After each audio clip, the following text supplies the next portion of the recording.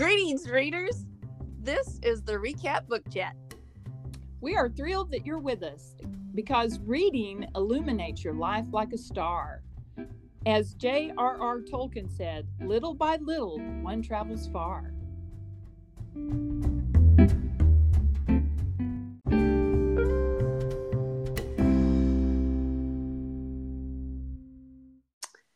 And welcome to the Recap Book Chat. Thank you so much for joining us today. We are diving in to a classic called East of Eden by John Steinbeck, who also wrote The Grapes of Wrath.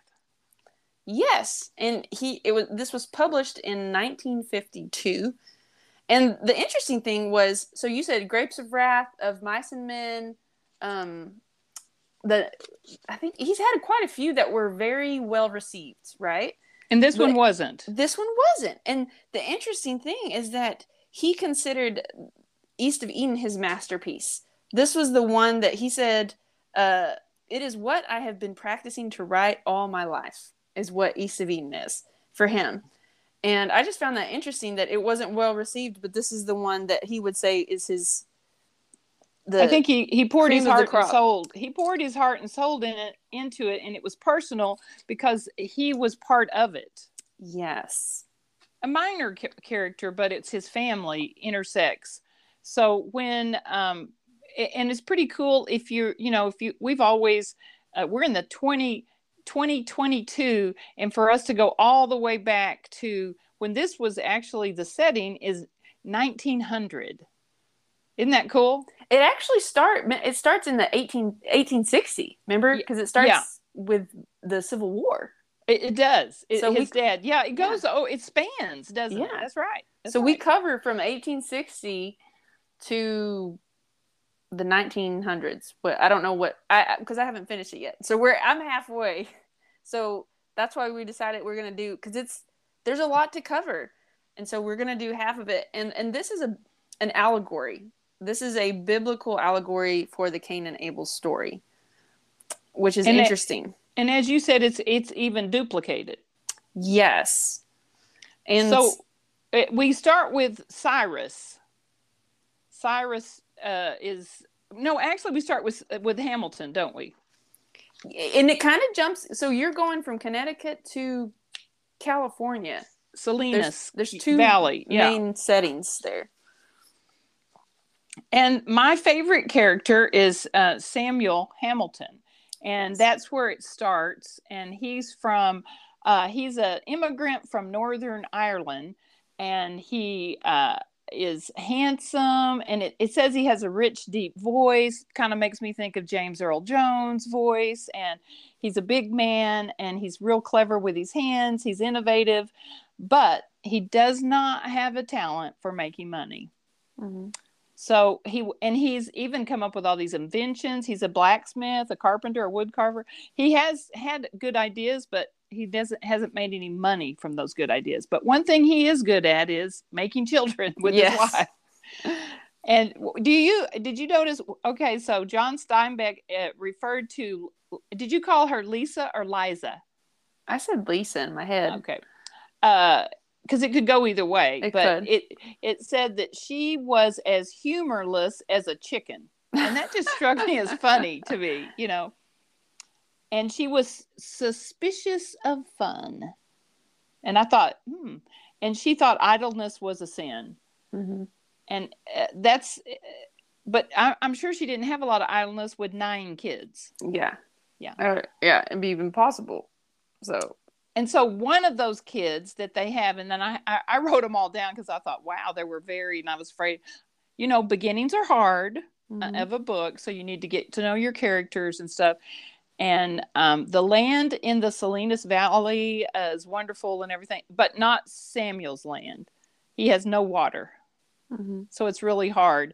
But one of his kids is Olive, who has John Steinbeck for a son. So that's how you come across that, but you don't find that out until a while. But and that's not a spoiler alert or anything. No, which is it's interesting because Samuel's not a main character. He's a supporting character in the story, but the story's not necessarily revolving around him. So it's interesting that so this is John, like that would be his great grandfather, John Steinbeck's great grandfather that he's writing about, and his family. And but it's interesting because that's not the main character. So wouldn't it be his grandfather? um grandfather? Yeah, because Olive's his mom. Okay, so yeah, grandfather. I misspoke. So he probably knew him, Yeah. So and you could tell he, like, the way he talks about the valley, because he grew up in the Salinas Valley, so you can tell he knows what he's talking about when he's writing about it. And what do you think of his writing? So, like, because I've read John Steinbeck before, but it's been years.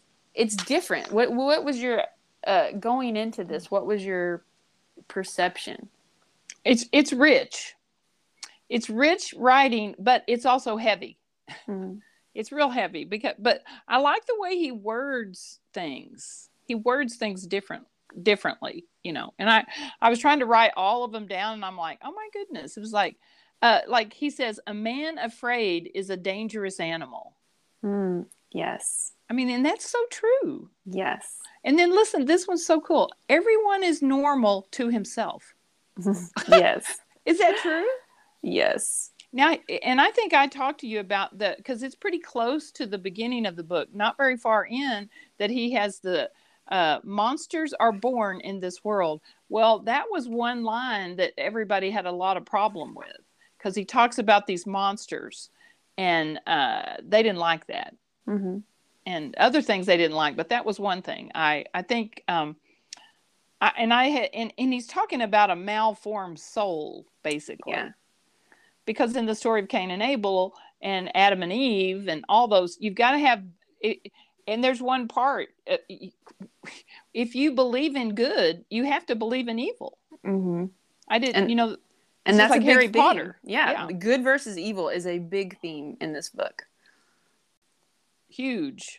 And the person that he was referring to as the monster, is extremely evil. And I think we need to be able to give people some literary license to sometimes, to make your point, you need to exaggerate something a little bit, Well, and I think we all struggle with monsters, but in the book, Kathy doesn't struggle. She embraces the monsters. So if you embrace the monster, you become the monster.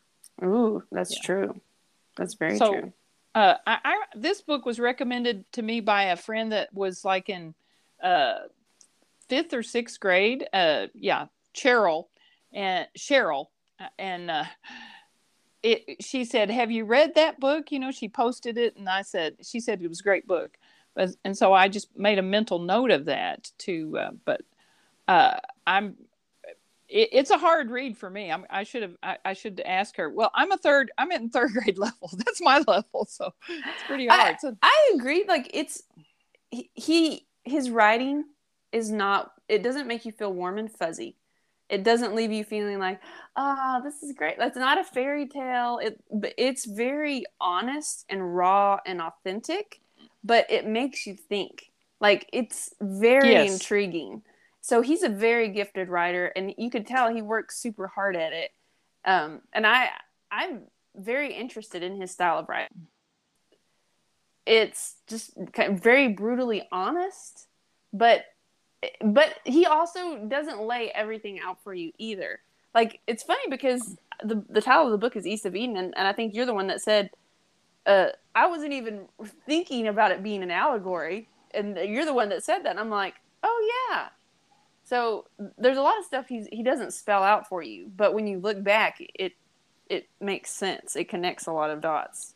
But I liked him right off the bat, because like on page 5, he said, I have spoken of the rich years when rainfall was plentiful, but there were dry years also, and they were a terror to the valley. The water came in a 30-year cycle.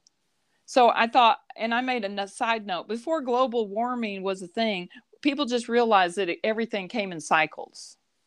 But it's funny, to connect with that on the next page, I highlighted, and it never failed that during the dry years, the people forgot about the rich years, and during the wet years, they lost all memory of the dry years. Well, that's true too. So I think that's part of it. We forget. So And he talked about when he was talking about his kids, Samuel's kids. One of them, I thought this was true as a teacher. There are kids that are like this. It says helplessness was his best protection from work, and that was Samuel's fourth son, Joseph. Mm-hmm. And it said he really wasn't helpless, but he used that. Mm-hmm. And now they're calling that learned helplessness, because kids do what works. Yeah. And he was the youngest boy, so he was able to get away with that. Yeah.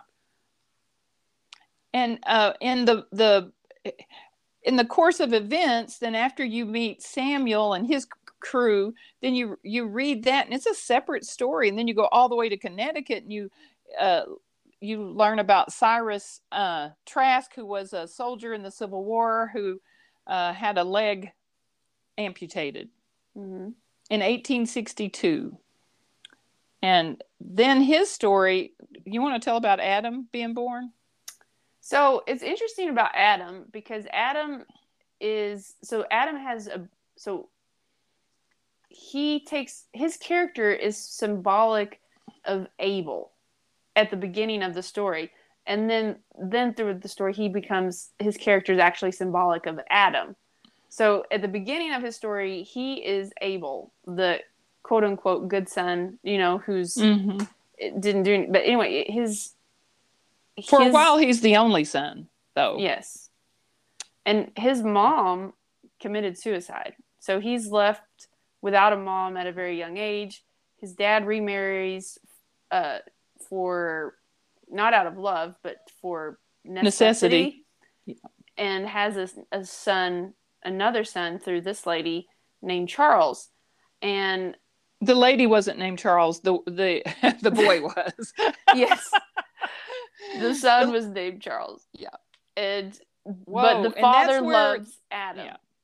And that's where the problem's at.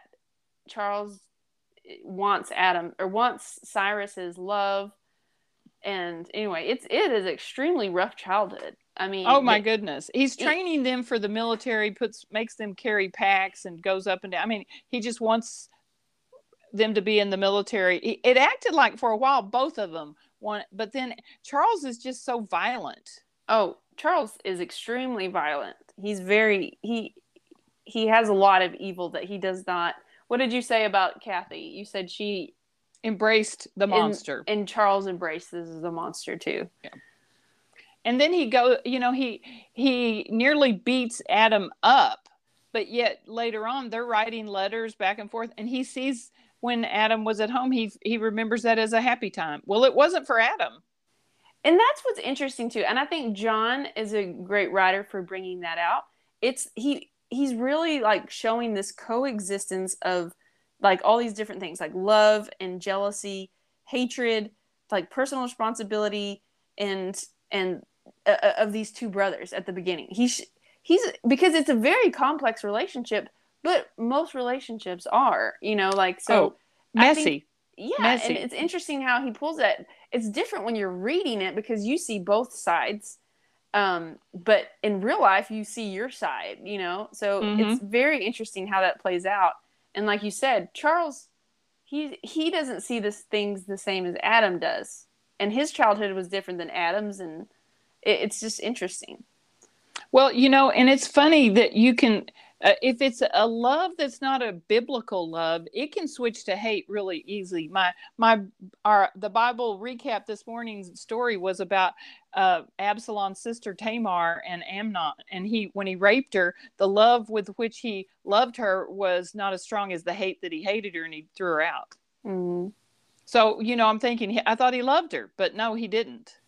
And that's what Charles he really does want to love the dad. He wants the dad's love. Mm-hmm. But I mean, so he thinks if he can get rid of Adam, I guess he can have the love. But yes, he never really killed him. He just beat the tar out of him. But the interesting thing is, it's not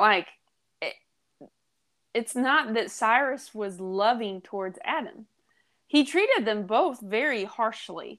Mm-hmm. But there's little things where, like, when Adam would give a gift to his dad would keep it. Treasure it. Or treasure it.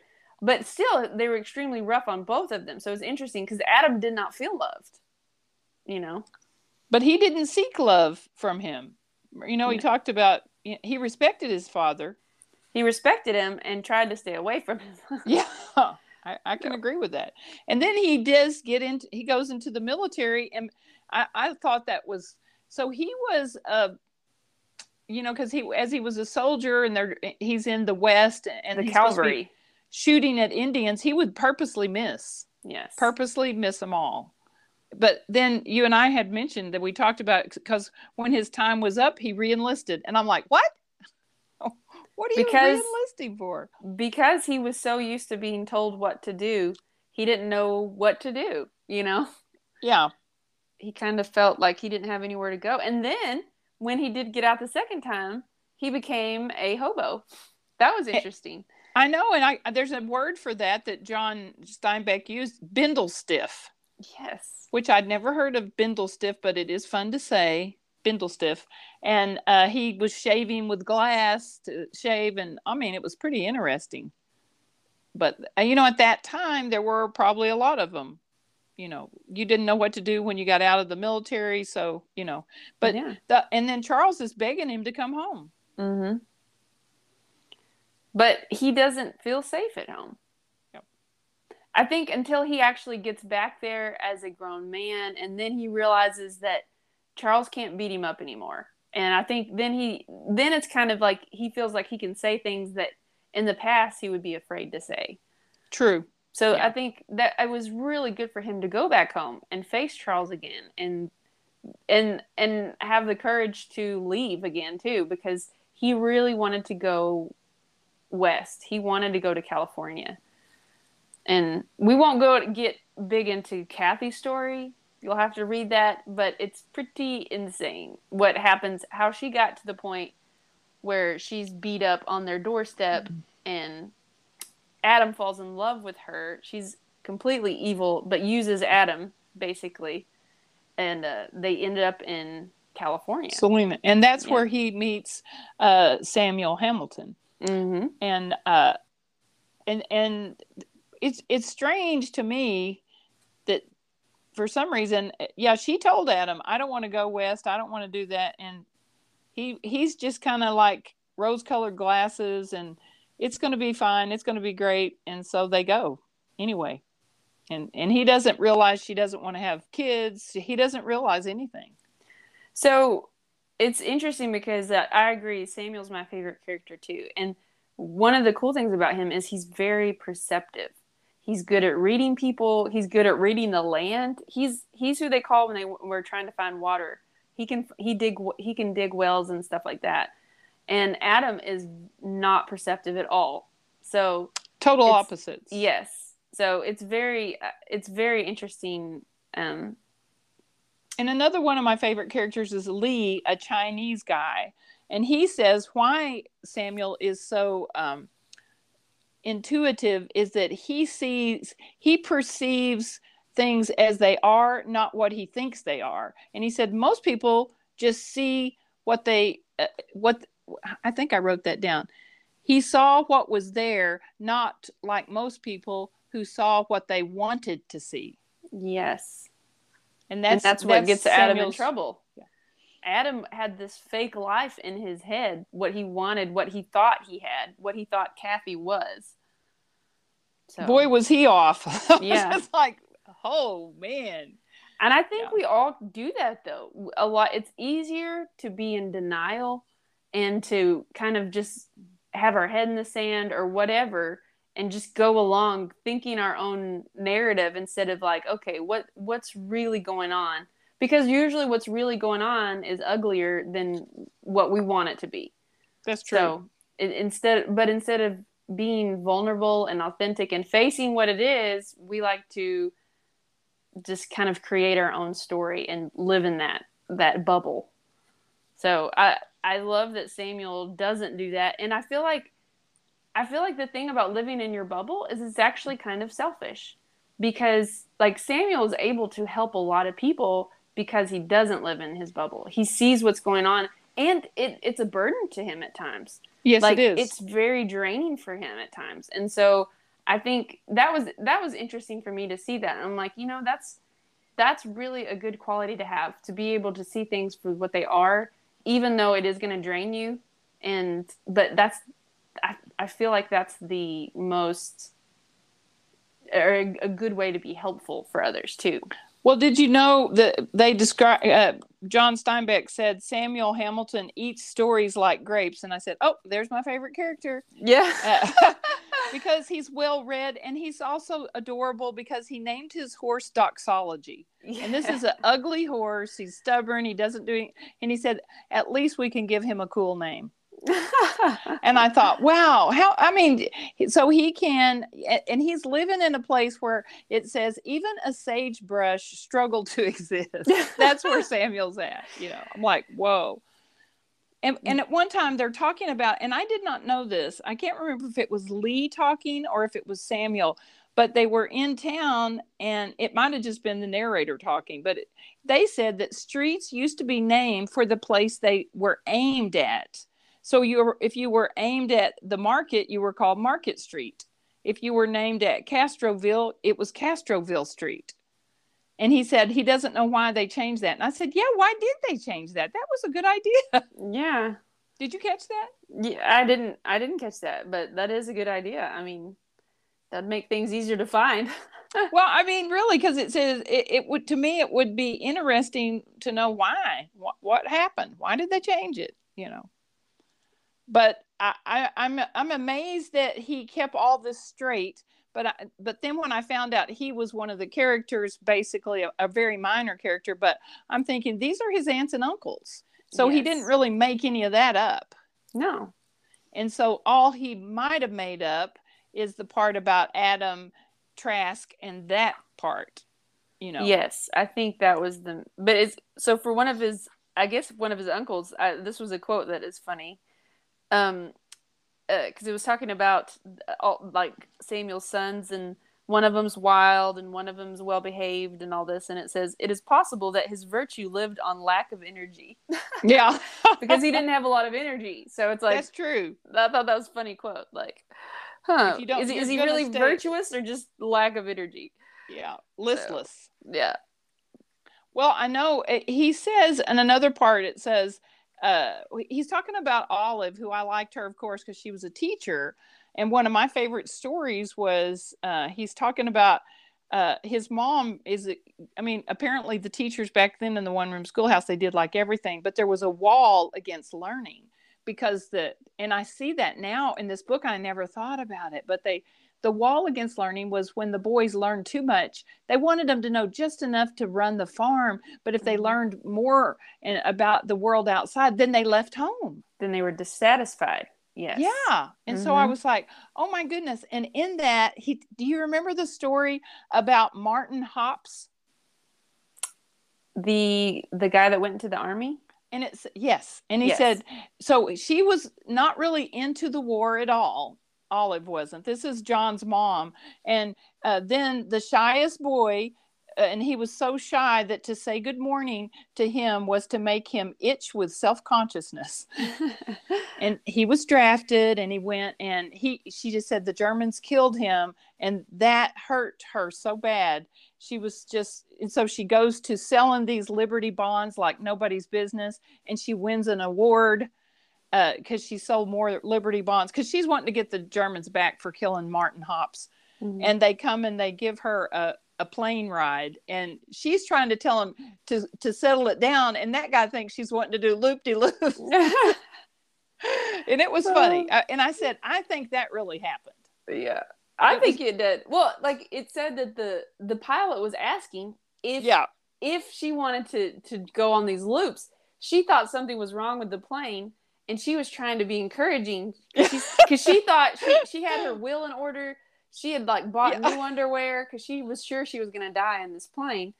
And so she was just trying to give him confidence. Like, yeah, you can do it. Yeah, you can do it. And he went boom like that. It was funny. It was hilarious. I bet you're right. I bet that really happened. Well, it seems just hilarious to me that there's some parts in there that, I thought that had to really happen. And going back on the Lee character, I think it's also interesting because he speaks, what do you call that? The broken Chinese English. Like very good. Yeah. Very good. Yeah. He can speak English really good. He was actually born in America, but went to a university. Yes, but the people don't accept him unless he's speaking the way they think he should speak. But Samuel does. But Samuel, who we already talked about, sees things as they are, picked up on that. So, but I thought his story was interesting because he went back to China and wasn't accepted in the Chinese culture and wasn't accepted in the American culture either. And so you really feel sorry for Lee, but he's a very hard worker. So. And it's interesting because one time he's talking with Samuel, and Samuel says, "Do you resent the question? Not from you.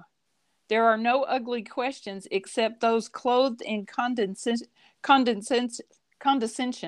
And then he says, "I can't understand," because he's a servant, and he says, "I can't understand why more intelligent people don't take it as a career. A good servant has absolute security, not because of his master's kindness, but because of habit and indolence." And I'm thinking, whoa. I mean, so Lee's really smart. Yes. And they just instantly bond. Samuel and Lee have this bond. And so when he's with Samuel, he just drops his Chinese brandy, is what they call it. Like that's Chinese brandy. That's how you say that. So he quits that when he's talking to Samuel. He just talks regular talk. And I know that would be so like a breath of fresh air. Don't you? Yeah, that would be so hard to try to lower yourself just to be kind of recognized. But I still think we struggle as a society with that today on certain things. I mean, that's just your stereotypical. I mean, that's you automatically putting people into categories just from your past experience instead of like letting each new person just kind of who are they, and it's and I think it's just something that naturally happens just because of our past experiences. I think our brain automatically kind of does that, like, oh, it kind of sections off certain experiences and people and that's how we get perceptions. And so I think it takes intentionality to overcome that. And somewhere I think it was near the front of the book, he said the only drawback in freedom is that without it, one would not be human. But I think, and then that's where he said one would be a monster. And I'm thinking if you get into the part where Kathy has the twins, which did they already have the twins where you're at? Yes. They had, okay. So therefore, that is another cool part about Samuel. He waits a year and then he goes to Adam's house because Adam has not taken care of the kids at all, and Lee's done that, but they don't have names. Mm-hmm. And for some reason, it really bothers Samuel. And then it finally dawned on me, it bothers him because why? He loves words. Mm-hmm. He loves books, and he took the Bible, but he punches him, mm-hmm. which is hilarious because I picture him as a real calm. He's not a violent man. No. Yeah. But he had to get him. Didn't they used to do that to people when they were like screaming or something? They would slap them. Yes. I think that was kind of what it was. Yeah, because he'd been in this depression for a year, and he needed to be snapped out of it. And he ended up thanking Samuel for that. And I mean, what a good friend. Sometimes you need a friend with a encouraging word, and sometimes you need a friend to give you a belt to the jaw. Oh, I think we need those friends because, on Facebook, everybody can say like, but it takes a friend to say, okay, well, I really think that you're looking at this in a negative way, mm-hmm. And I think Samuel was that friend, Yeah. And one time I think he said, I should straighten out your tangled thoughts, show you that the impulse is gray as lead and rotten as a dead cow in wet weather. Whoa. I mean, that's how he writes. Yeah. Yeah. And how I like similes, but I was like, whoa. And then one of my favorite quotes from him, this was awesome. And it's Samuel again. Sometimes the silence tells the most. It's very true. I mean, just like instantly he could tell Kathy didn't want to be a mom. She didn't want to be a wife. He could tell all that instantly. He could tell there was an evil lurking about too. He knew it was off. He knew that Adam didn't see it. He just perceived all of that. So I just feel like that he had that spirit of discernment. I mean, that's a friend that you definitely want. I want Samuel as a friend. Oh, I would love. I mean, yeah, I think everybody needs a Samuel in their life, for sure. And one on 270, I had this highlighted or circled. Dr. Leaf would say, are you circling? Yeah. It says, if a story is not about the hearer, he will not listen. And I here make a rule: a great and lasting story is about everyone, or it will not last. And I think that's why the Bible lasts, because it's about everyone. Like the prodigal son, either you're the son that went away and came back, or you're the son who stayed and then you begrudgingly worked. I mean, you're going to fit in those stories that's in the Bible. That's true. So I'm like Ralph Waldo Emerson said, all I have seen teaches me to trust the Creator for all I have not seen. So, and I think that kind of explains Samuel. He knew a lot, but he was embracing what he didn't know. Yes. Yeah. He was, I really, when you go through literature and you find a character, he's one that I won't forget. Yes. Well, he's one I don't want to forget. He has a lot of knowledge and he's seen a lot of bad things. But the cool thing about Samuel too is that he has a lot of hope. He's a dreamer. So he doesn't let that, he's not negative. He doesn't let the life experiences weigh him down. His wife is more negative and kind of has that weight on her. In one part it says he's not aging, but she is, because she's leaning backward and he's leaning forward, so to speak. Yes. Which I like that. And on the end of 270, it said the greatest terror a child can have is that he is not loved. And rejection is what he fears. And I said, see, this was written, when did you say? 1952 or something? 1952. Okay. Has that changed? No. That has not changed. And that's what makes it a classic. Yes.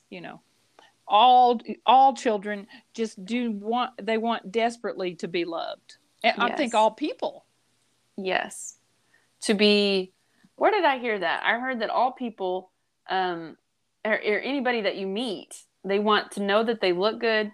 They want to be listened to and know that you care, or to be loved. So, those are the basic of across the board for people. So, well, when God asked Solomon what did he want, and we have versions and they usually say a discerning heart, but what the actual text says, a listening heart. That's what that means. So we're listening to God. Well, I really think Samuel had that listening heart. He did. And that they say it's really hard usually, what do we talk about? People want to listen to respond, not listen to understand. For sure. And he listened to understand. But that's the woo. So amazing. Super, super, super good so far. But again, not a warm and fuzzy read. But it's very intriguing, and it will catch your attention and keep you we're like, what's going to happen? Like, how is this going to work? And even before I made the connection, or before you made the connection that, this is a biblical allegory, which is funny because the name should give it away, but I had no idea. I just went into it. So to your credit though, sis, you've had some migraines, so there you go. Yeah. But, I was telling you, this has been really hard because I lost a dear, dear friend and everything. So actually, this book was really a good one to be reading during this time, because this book has sadness in it. And I've had sadness. So I thought, obviously Steinbeck had a lot of sadness. So it's interesting that you said that, because I just read that during the writing of this, I think he was going through a divorce. And he had lost his best friend in the middle of writing. Are you serious? Yes. Oh my goodness. And it's interesting that you made that connection. And so I remember you told me that, and I was like, I think there's a lot of power in literature that we don't realize, you know? Mm-hmm.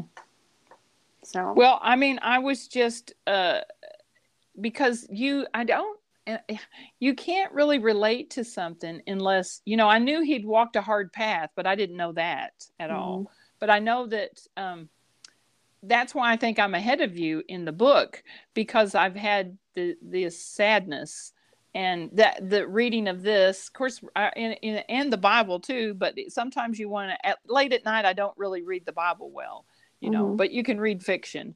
And I said, man, it's just like he's gone through this. And apparently he had. So in a way, it's validating you. Yeah. And we need that. Yeah, well, I think it's one of those things where, remember when Mark Twain said classics are books people talk about but don't read? But yes, I mean, we're proving him wrong one classic at a time. Way to go, sis. But yeah.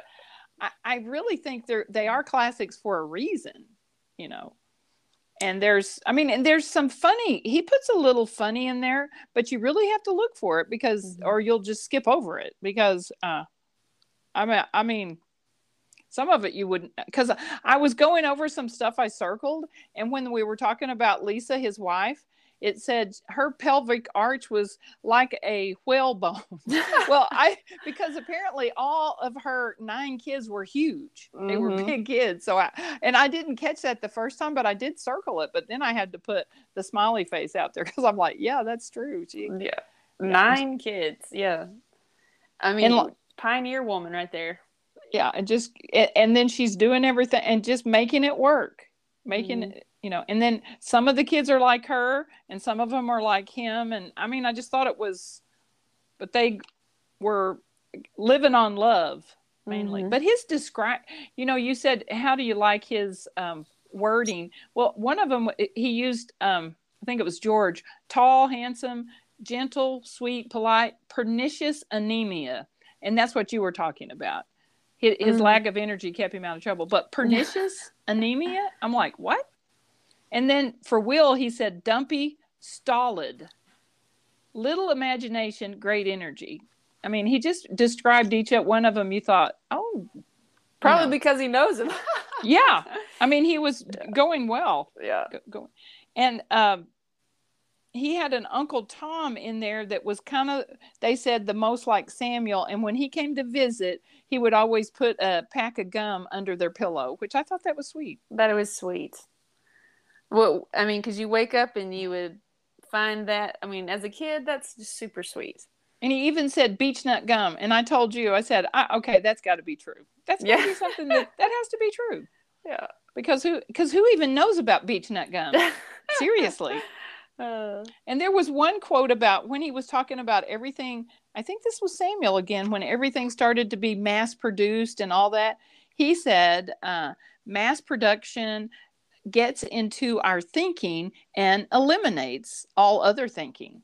I thought, wow, because we want to do it fast, and, hurry can be the enemy of success. Yes. Very true. Steinbeck said that was on page 129, so you're not that far into the book, reached a great boundary that was called 1900. And then they lost simplicity and all that, which I'm thinking, we don't realize all the change that's happened. A lot. You're right. That was a big, I mean, the Industrial Revolution changed everything. Up until that point, not a lot had changed from century to century. I mean, there were some advancements with certain things, weaponry and stuff like that. But as far as like completely changing society, that didn't happen.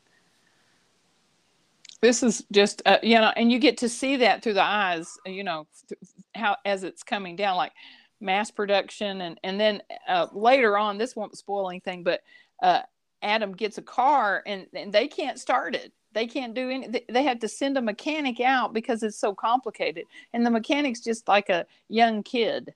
And he said, "Did you read the manual? It's under the seat." Ugh. And he's like rolling his eyes and everything. And I'm thinking, wow. And we just get in and press a button. Yeah. Yeah. So I just think it if you want to kind of go back in time too, I think his writing's different, but the story is complex, very complex. The story's complex, but like there's so many one-liners in there. Like you've pulled out a few, but there's a ton. He's a great wordsmith. Or I would even go. It's more about these connections too. Like he brings out it's almost like how comedians are funny because they bring out reality. It's like that, but it's not funny. Yeah, so it's like it's thought provoking. So I mean, and he just the way and he pops around for a while there. You're going, and I was like, are we in Connecticut? Are we in California? Where are we going here? You know, and I think he did that on purpose. To it makes you want to read, because when you withhold knowledge from your reader, they're curious and they're like, what in the Sam Hill is going on? So and this was one that it took me a while to start this one, and so because I think I'm a finisher and you're a starter, and you were way ahead of me, and so you helped me. You kept saying things about it, and so you helped encourage me to get started. So thank you, because well, good. Then you can help me to finish it. Except I think I'm curious enough. I was like Adam with the car. I needed someone to help me start it. Couldn't get it started. Well, I'm just kidding. I mean, I never even thought about that. Did you? Those when the cars first came out, that would be complicated? No. Apparently you had to push and pull and do all that kind of stuff, and and can you imagine an older person doing that? Like his sons will probably catch right on, but So next time when we take off, we'll be talking about Caleb, who goes by the name of Cal, which Samuel says he ripped the backbone out of his name, which Samuel's so cool. And then, and the other one's named Aaron, and he took a R out. So the first part 1 and part is kind of the Cain and Abel story through Adam and Charles, and then him going to, and then I think his wife kind of became a Cain too, in a way, or something evil, either Cain or no, she's Satan. It was something evil. Yeah, I think she's totally. So in the second half, 3 and 4 is going to be about the next generation. So it'll be. I'm excited to finish it. So. And it'll be riveting, I'm sure. Yeah, I haven't finished it either, but I had a lot to get off my chest, so I feel better. Whew, man.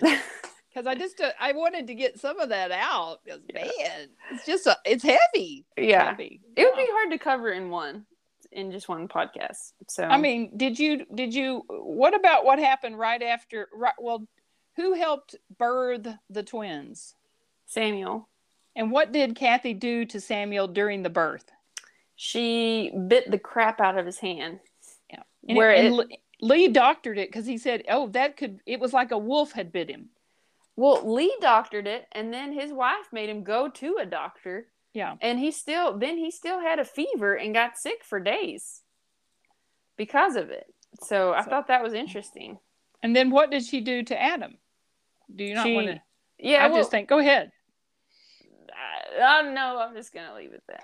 Well, it's worse than biting. It's worse than biting, but you got to read it. Yeah, you do. This will be a great summertime read, and you do. Then I think you would really love your family more.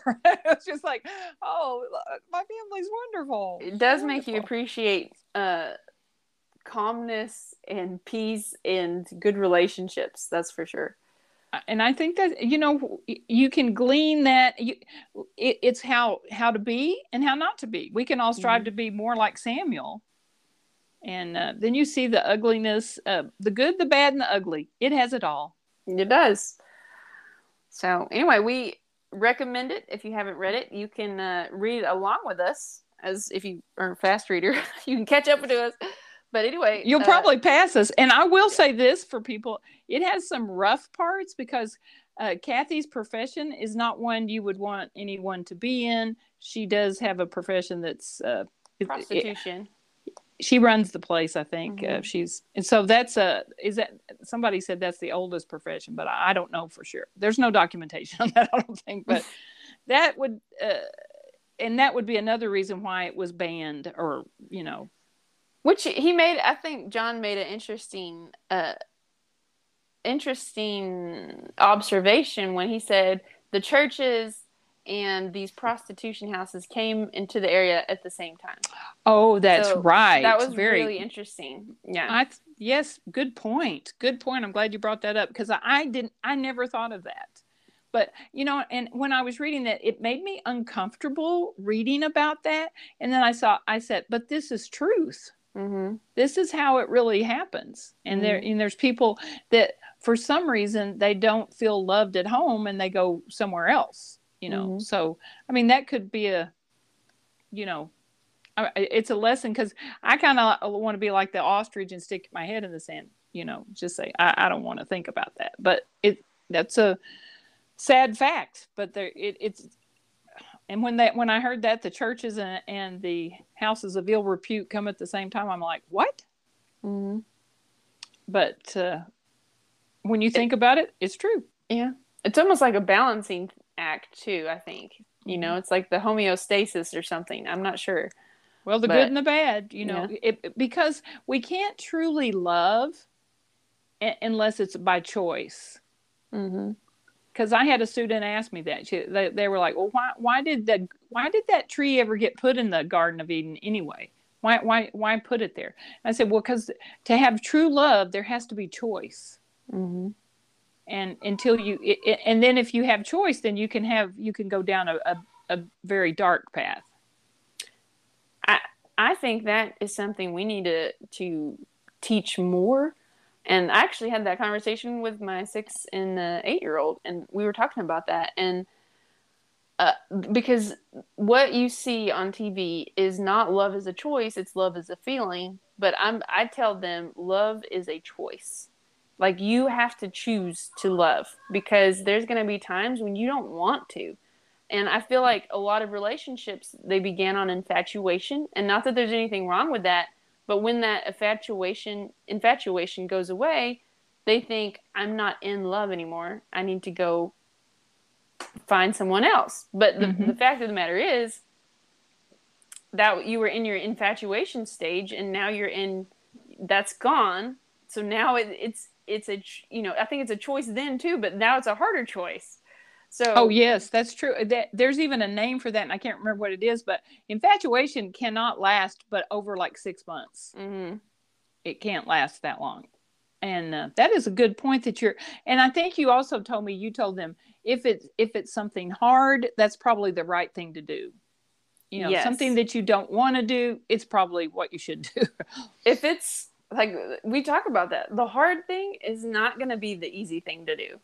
It's usually the hard thing is going to be expensive and hard and not convenient.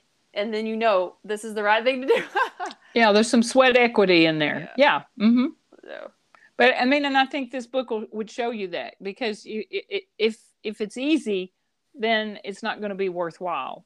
No. Well, what Samuel did as a friend was not easy. I mean, that was... Oh, no. Are you kidding? Him money, because he had to leave work, and it cost him time, and he had to go down there, but that really, Adam needed that, that was the right thing to do.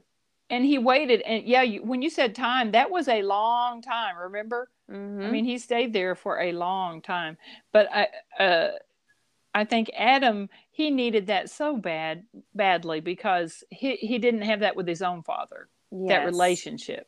Yes. So that was, God puts these people in your life when you need them. And Adam needed a Samuel, and bam, there he was, which is cool, because in the Bible, Samuel's a cool character. And in here, he's a cool character too. So cool. Anyway, I think that's a wrap on part 1 and part 2 of East of Eden. Coming soon will be part 3 and part 4. So keep the pages turning and the book lights burning. See you on the next one.